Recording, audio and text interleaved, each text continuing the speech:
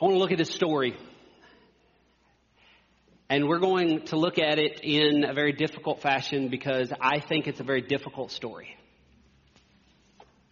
The language is not necessarily very overt, but the story is actually quite clear. It's clearer than perhaps we've recognized in the past. It's clearer than perhaps we've ever been willing to admit before. But this story is incredibly painful. Bathsheba was going about her regular routines. She was taking a bath, something that I assume you do every day, or hopefully at least once a week. That's all she was doing. She was taking a bath. The story tells us that she was taking it on the roof of her house, which sounds very odd to us, but for them it would have been quite normal in their community. The springtime was very hot and humid. And one of the ways to get a break from that heat and that humidity during all kinds of normal routines would have been to move them to the roof, including taking a bath. Because on the roof, they could feel the breeze that might come through and offer just a bit of relief from the squelching heat. So Bathsheba was taking a bath, as she would have done quite regularly.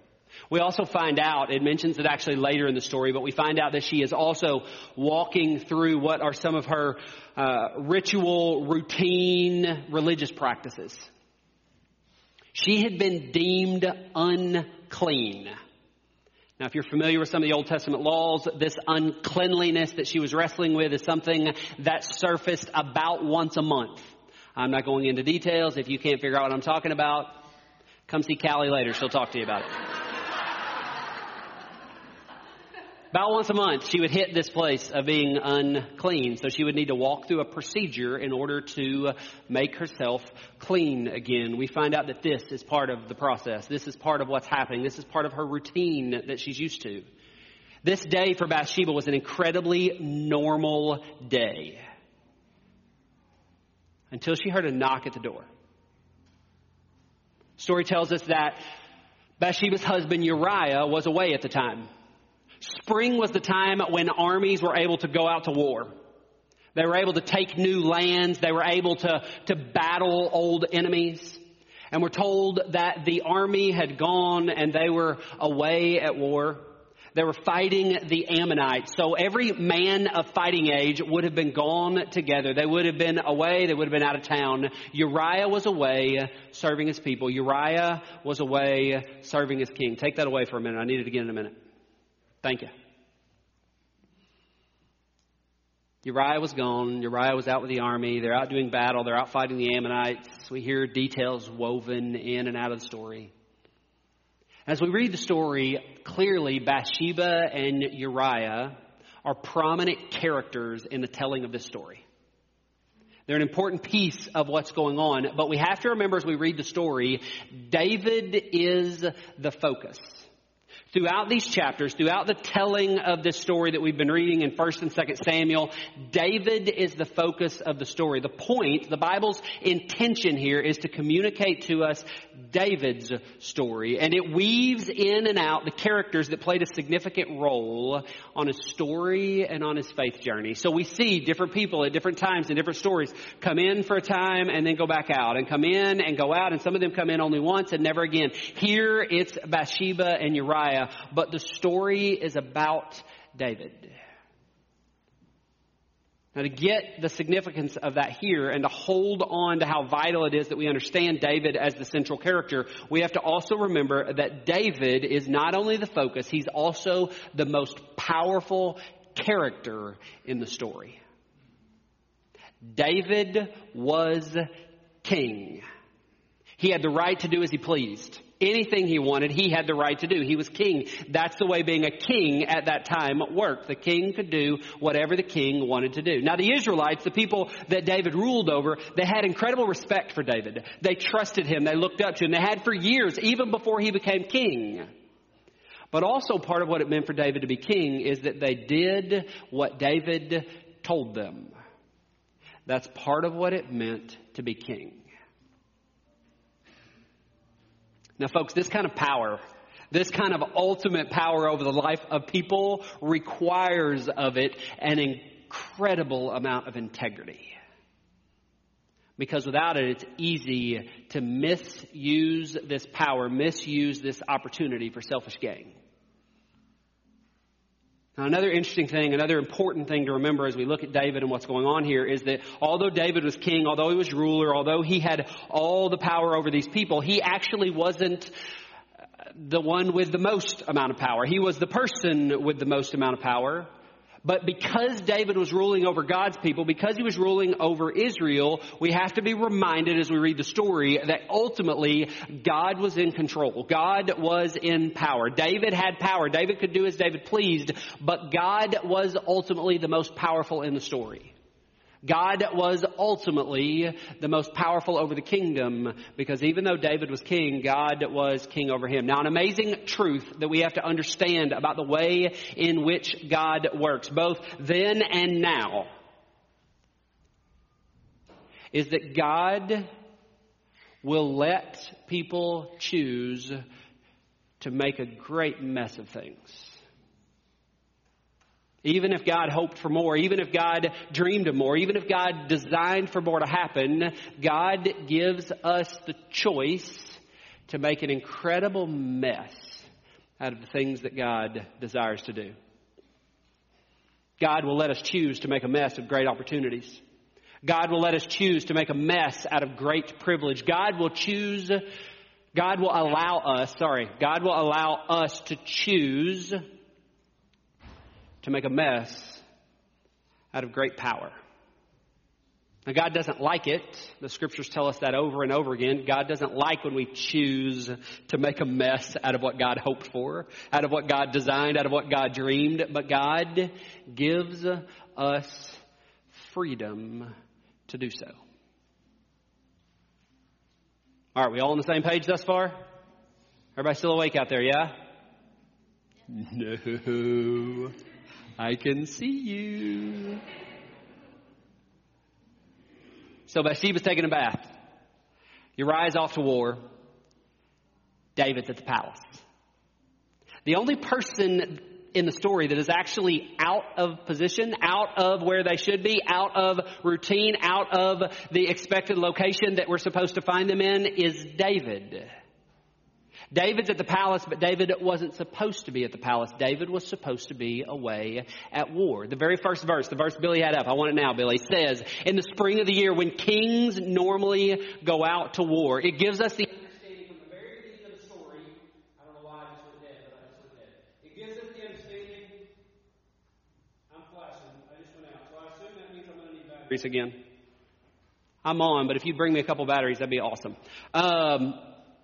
From the very beginning of the story, we find out David is not where David is supposed to be because David's supposed to be away at war. But for some reason, and we're never actually told why, David decided to stay in Jerusalem this spring. Now, they'll bring it back. Hang with me. Everybody here? David decided to stay in Jerusalem that spring. Now, the story says he'd just woken up from his afternoon nap. He took a nap, and he woke up, and then he decided to walk around on the roof of the palace and look out over the kingdom.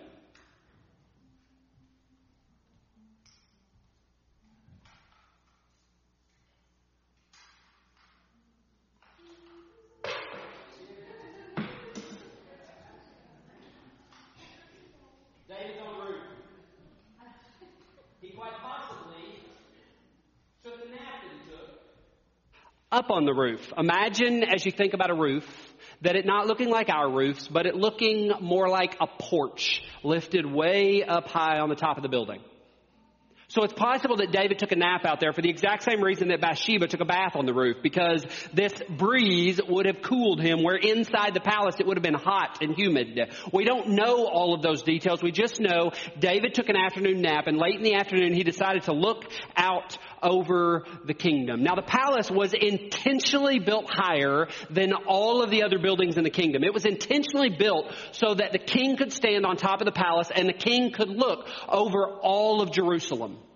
Now, this wasn't so he could be a creepy spy, although we find out in a moment that's exactly what David did. This was for the reason that they looked at the king kind of as a shepherd type character. Now, they gave the king far more respect than they gave shepherds. Shepherds were thought incredibly lowly of. But the king as shepherd, they thought of with incredible esteem and with incredible value.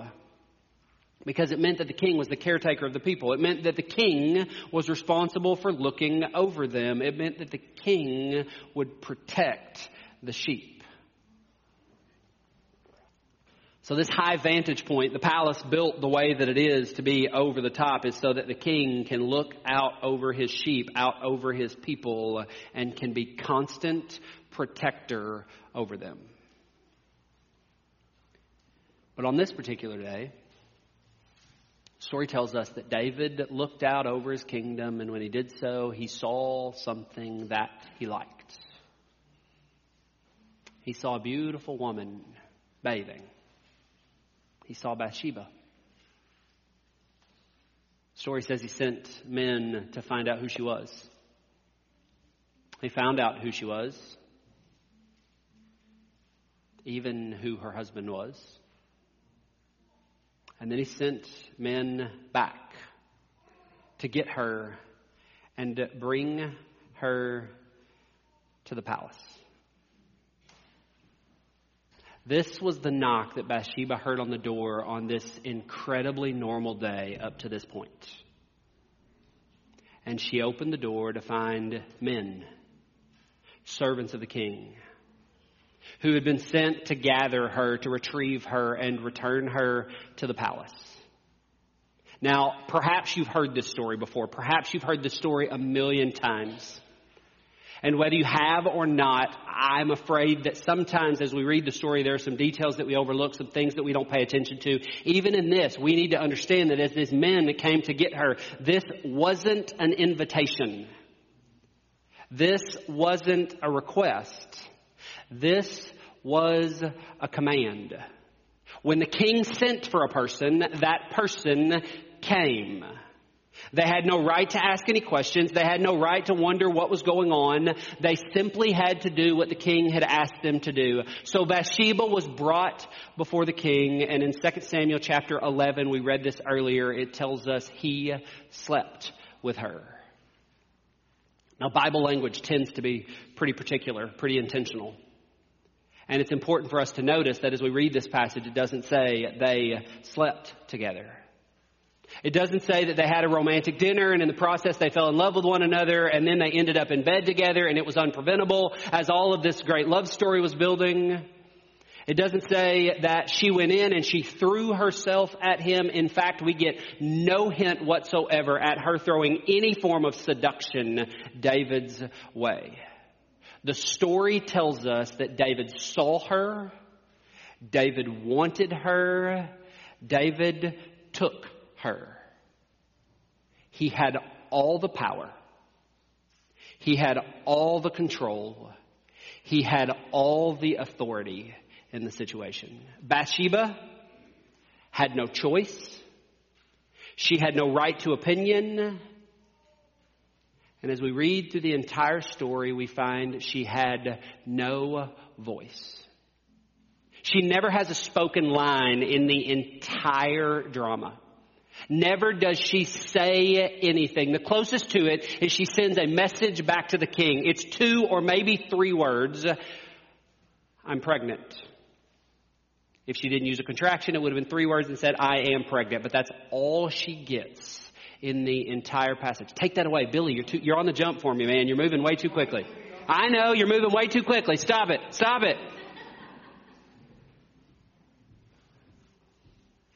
Friends, in order for you and I to grasp the weight of this story, the significance of what we're supposed to understand here, of what we're supposed to see, we have to be honest about this situation in ways that maybe we have not been honest before. This is not an extramarital affair.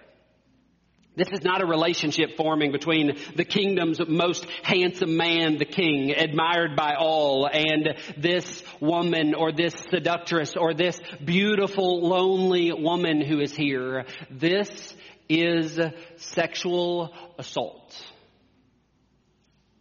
David took unfair advantage of his power. David forced himself upon her. David violated Bathsheba. She was the victim. Now, sure, there's questions. But did she refuse? We don't know. And it doesn't matter.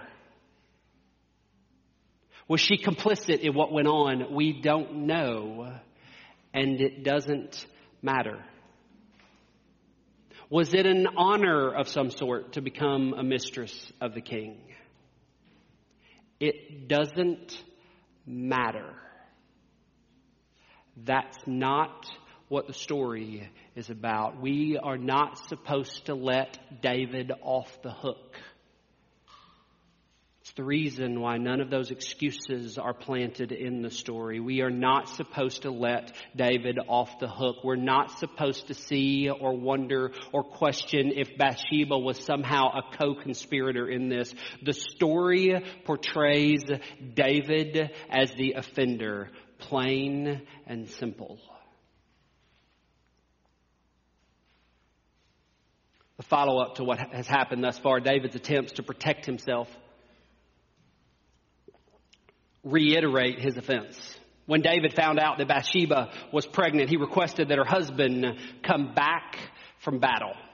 Now notice, again, this is important. All these things that are there and then sometimes not there in order for us to pick up on the reality of the story. Notice that. Notice how David finds out Bathsheba is pregnant. It's not because they have ongoing conversations with one another and now they've built this relationship. It's not because now all of a sudden they're visiting with one another and he's able to find out that this is going on in one of their conversations. Instead, a month or maybe more later, again, if you have questions, talk to Callie. A month or perhaps more later, Bathsheba discovered she was pregnant.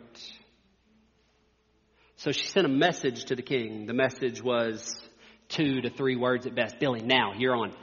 2 to 3 words at best. It says, I'm pregnant.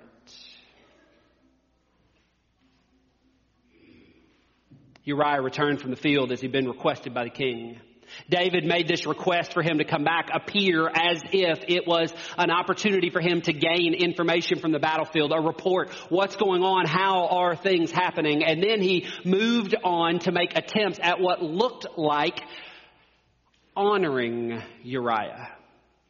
Giving him privilege, giving him opportunity. But because you and I have read the beginning of the story, because we understand what has taken place that no one else would have known about, but because we understand we're supposed to grasp the reality that the plot was thickening. It was getting deeper. It was getting more and more dangerous. Uriah was being used as an unknowing cover-up plan. If he would come back and do what the king was giving him this honor to do, to go home to sleep with his wife, then everyone would have reason to assume the baby was Uriah's. No one would question if it was anyone else's. Obviously it was Uriah's. He was the husband. She was the wife. And yet Uriah refused to go home. Uriah refused to sleep with his wife. Uriah had too much integrity for that.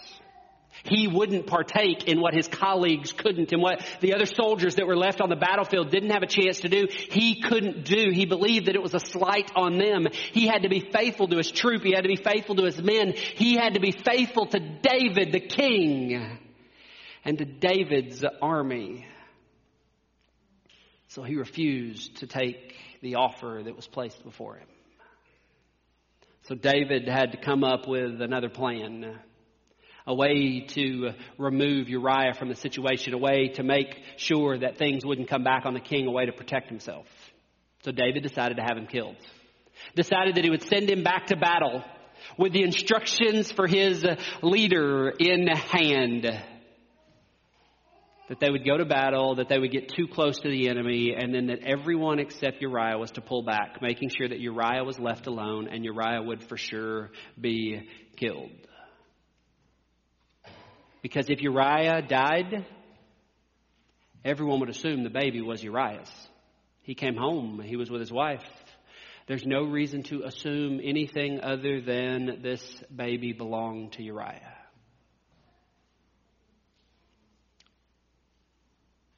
And then we find that when Bathsheba finds out that her husband had been killed, that she mourned. And when she finished the process, the procedure of appropriate mourning, the story tells us that David made her his wife. It appears honorable. In reality, David is protecting himself.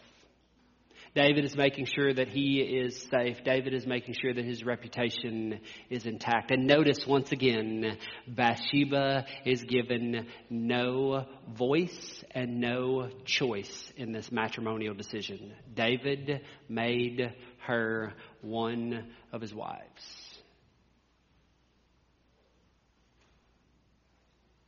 This is a hard story.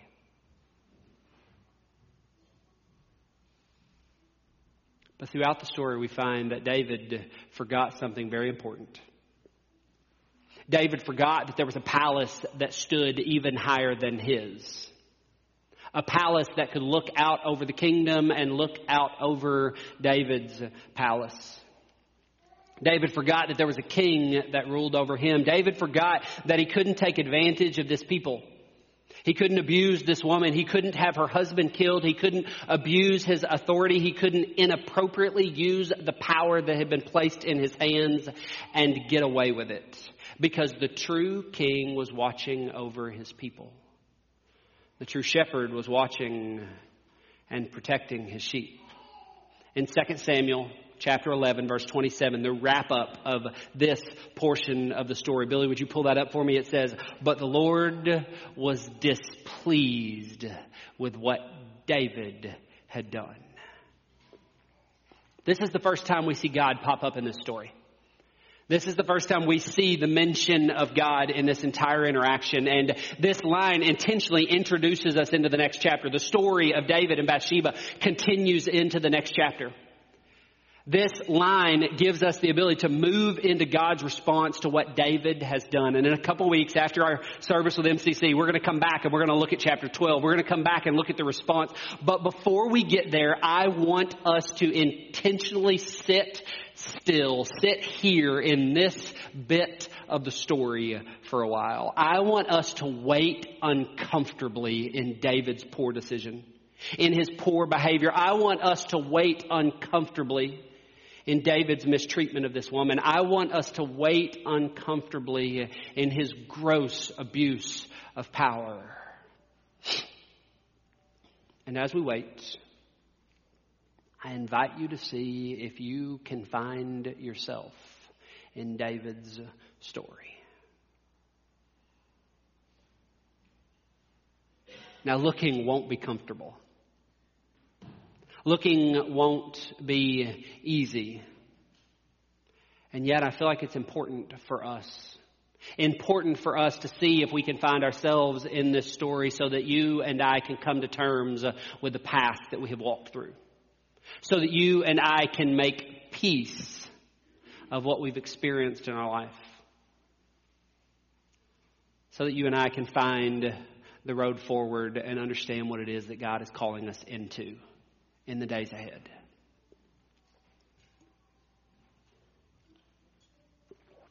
Is it possible that you find yourself in the character of Bathsheba? Someone who has been taken advantage of by another person who was supposed to provide for you. Someone who's been abused by another person who was supposed to protect you. Someone who's been hurt by someone that was supposed to defend you. If so, I want you to know some things this morning. I want you to hear loud and clear, God sees you. God loves you. God did not do this to you. The shepherd is looking out over you and will come to rescue you. The shepherd is pained at the behavior of the one who was supposed to provide for you, supposed to protect you, supposed to defend you.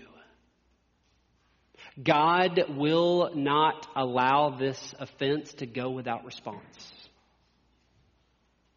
God is on the side of the victim.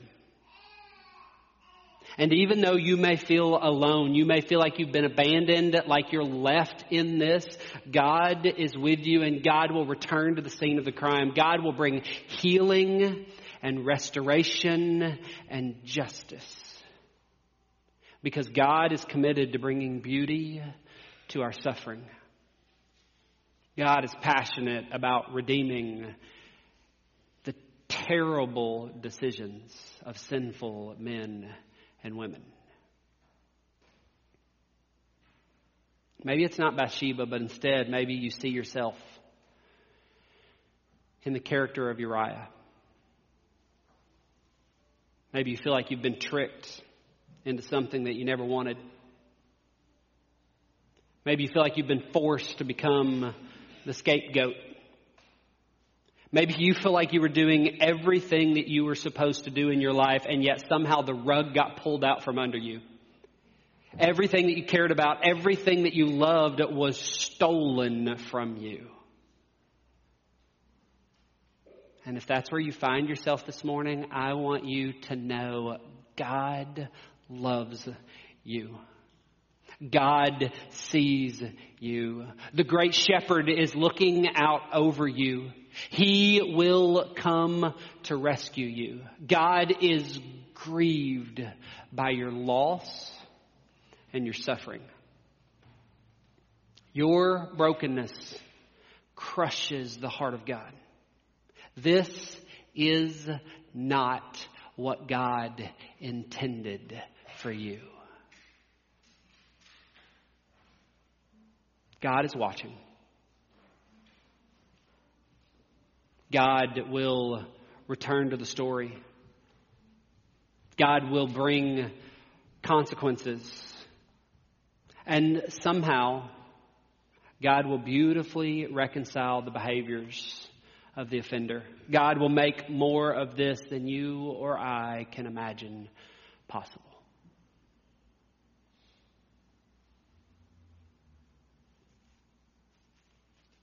Perhaps it's not Bathsheba and it's not Uriah. Maybe instead you find yourself in the character of David. I have to be honest, I see way more of myself in David's character than I'm comfortable with.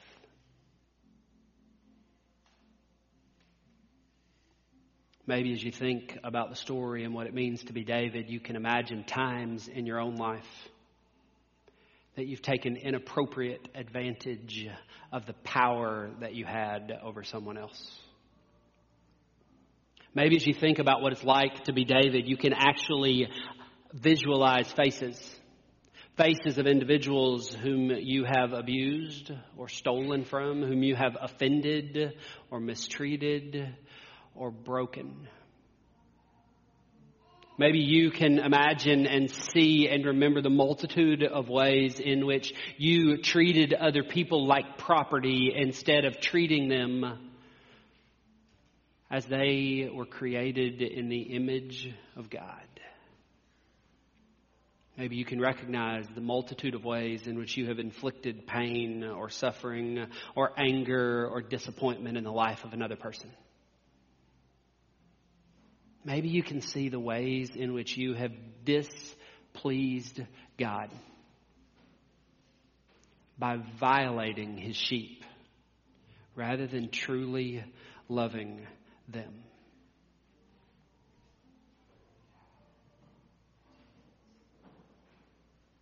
If so,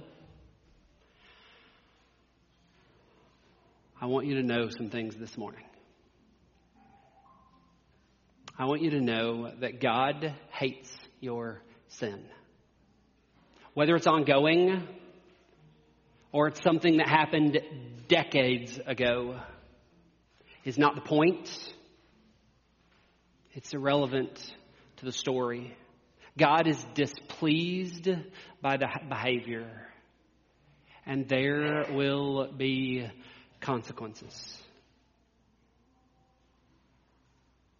But while you hold on to that with one hand, I also want you to know this, because I believe this too is clearly spoken in the story, especially as it continues, is that you need to know God loves you deeply.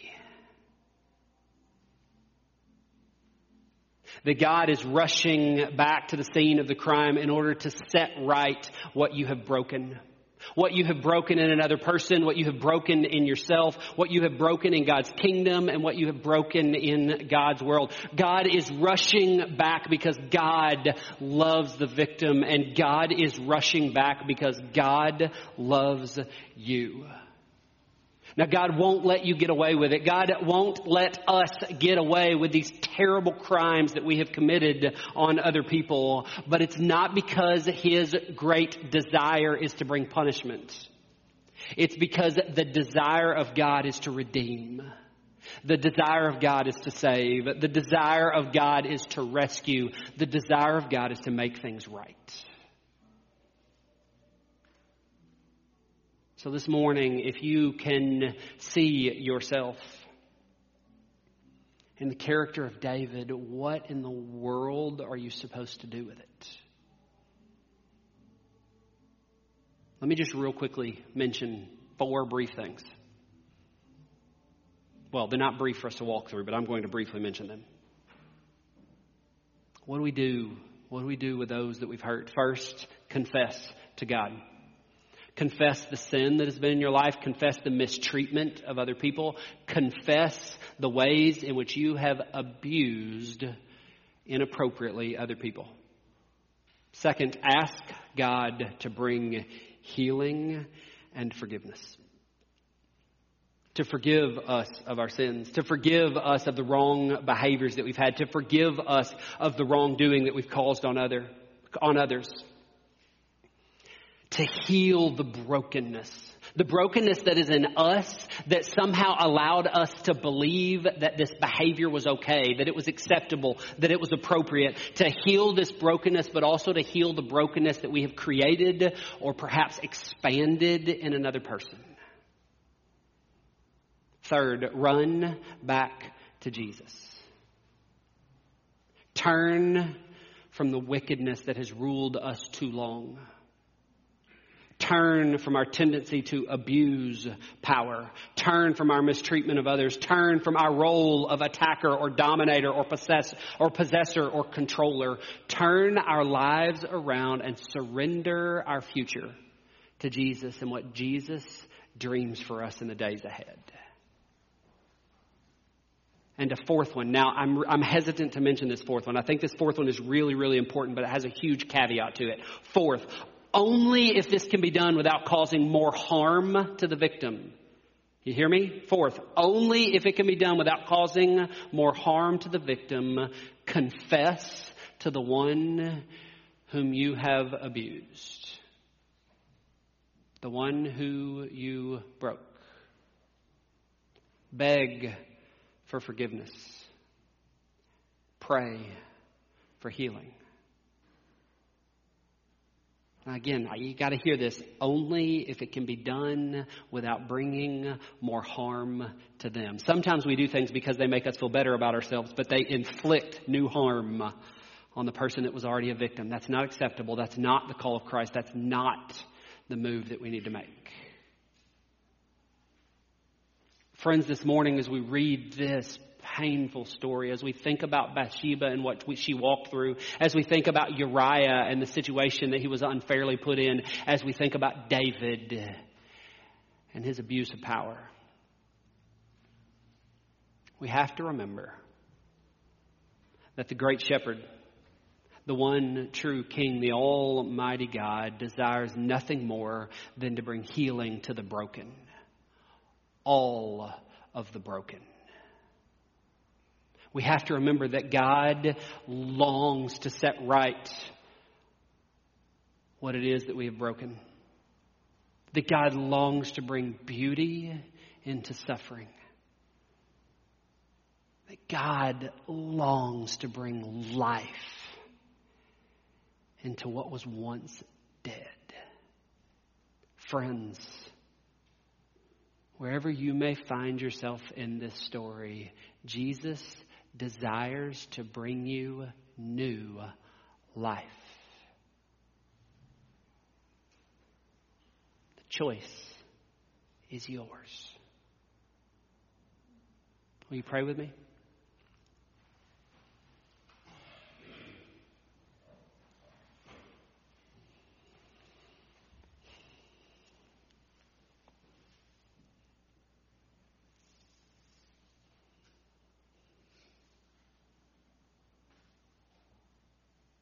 God, this story in the Scriptures is painful.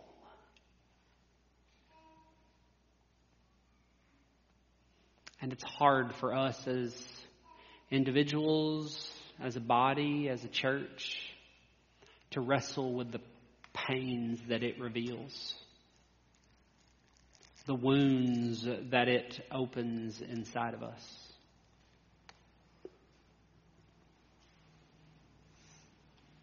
But God, I ask that today you would give us the courage to do exactly that. Give us the courage to wrestle with the ways that we have abused others. Give us courage to wrestle with the ways in which we have been abused. And wherever we find ourselves, show us the way back to healing. Show us the way back to love.